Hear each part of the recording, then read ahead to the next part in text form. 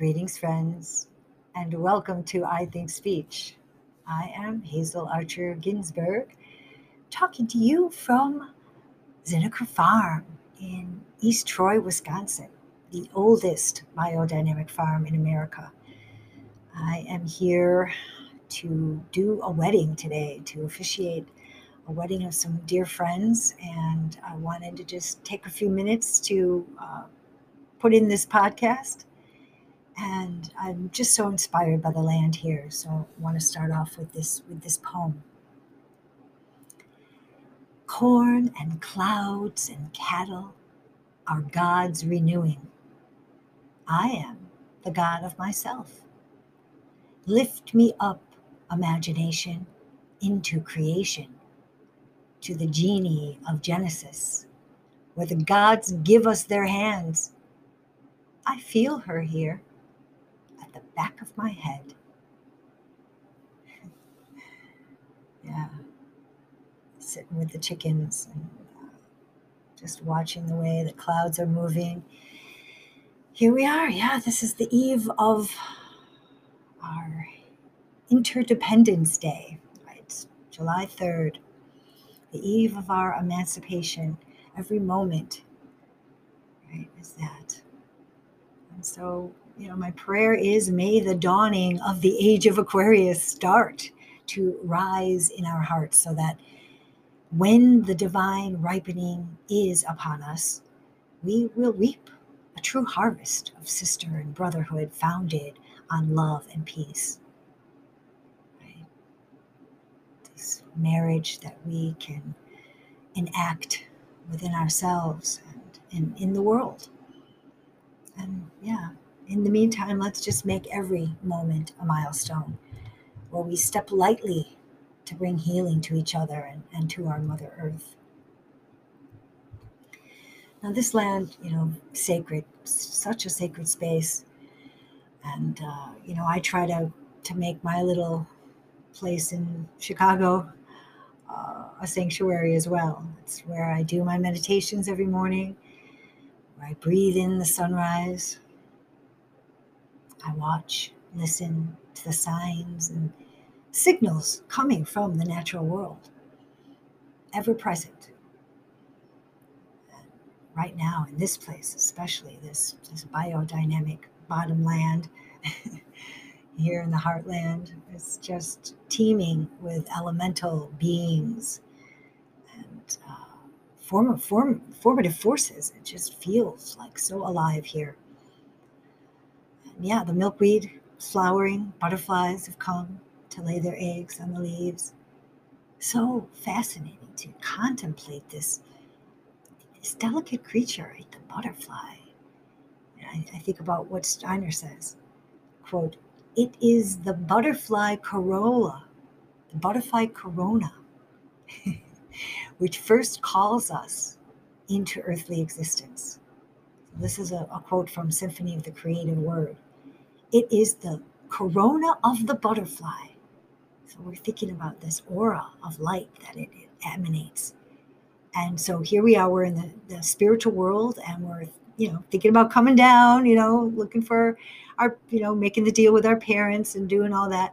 But it's this call of the aura, the corona, right, of the butterfly, which first calls us into earthly existence.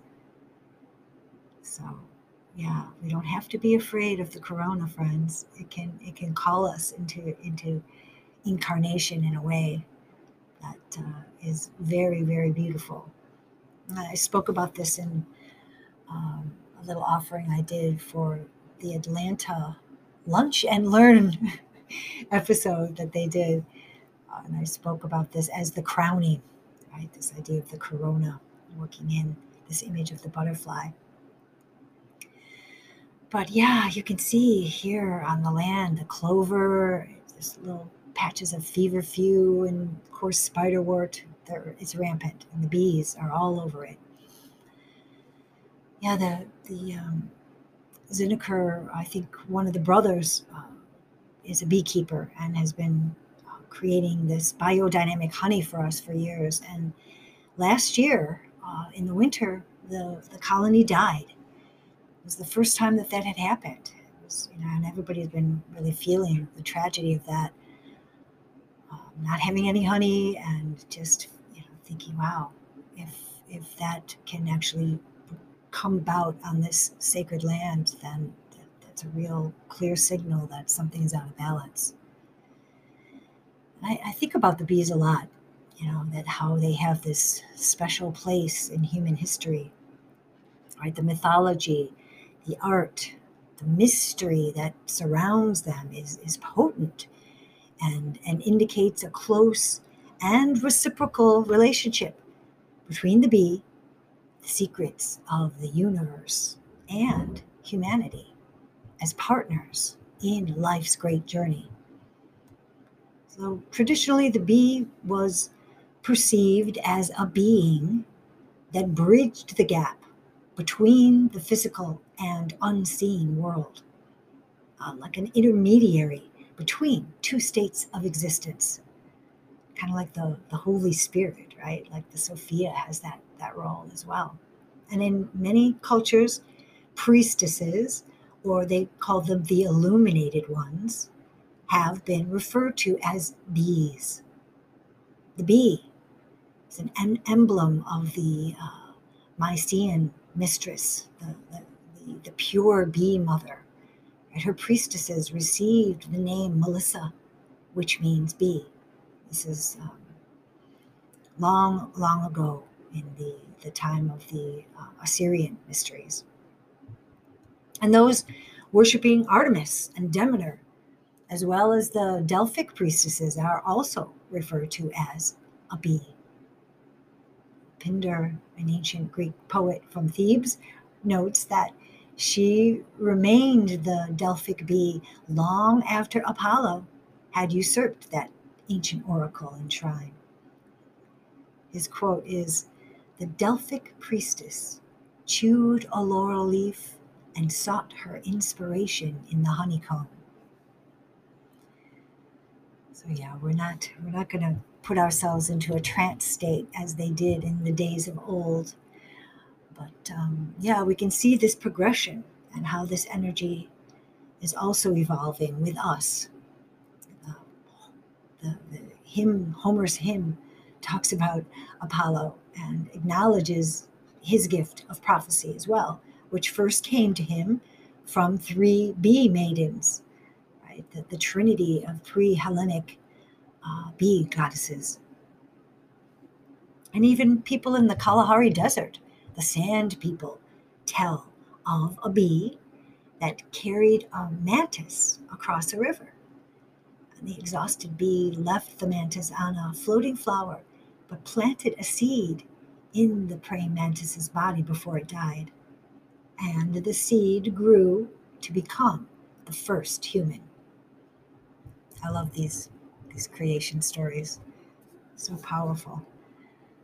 And then in Egyptian mythology, bees were said to have grown from the tears of the sun god Ra when he landed on the desert sand.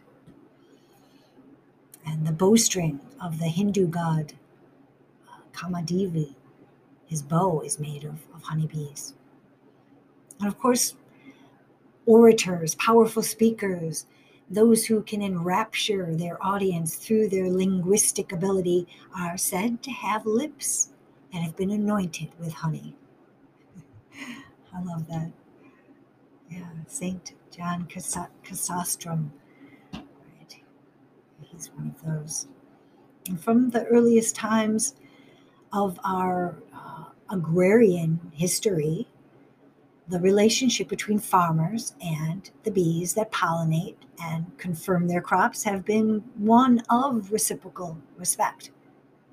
The bee is the agent of pollination, the catalyst that brings about change and the connection that facilitates fertilization, allowing the crop to mature, develop, and reproduce. It's easy to see why their function is considered so important and why the bee is ascribed a mystical place within the human experience. And of course, In the last decade, there has been an alarming decline in bee colony numbers. Actually, Rudolf Steiner predicted it 100 years ago. And it's worldwide, it's happening. And very much indicative of a shift occurring within the planet's own equilibrium. A call, like John the Baptist said, to repent and make straight the path. So, the bees are our allies. Not only the key to our food supply, but an important intermediary, a messenger from those peripheral realms of human awareness where perceptions come from beyond the veil. They are messengers of the sun.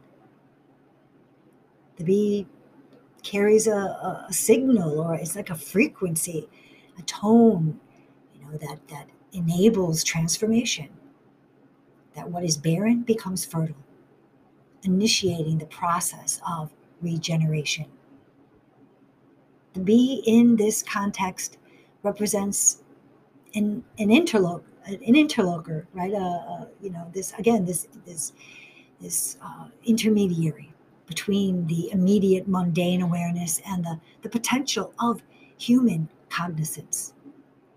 So, let's look to the flora and fauna. Let's experience and honor the elemental worlds, all nature, as messengers of what was, what is, and what is to become. Yes, friends, we live in challenging times. Good, bad, or indifferent is not a criteria. We are seeing events in our lifetimes that have a significant bearing upon the way human evolution will unfold. Right? Can we embrace the corona of the butterfly and not get hoodwinked by the COVID? Right? Can we see the relationships and the polarities here? And can we find that middle ground? Can we live in the relationship between human interaction with the planet, which is so fragile, and the most potent expression of what we will become? Either architects of our own demise or the agents of a transcendent future. It's in our hands. See you at the Met Wedding Feast. Peace.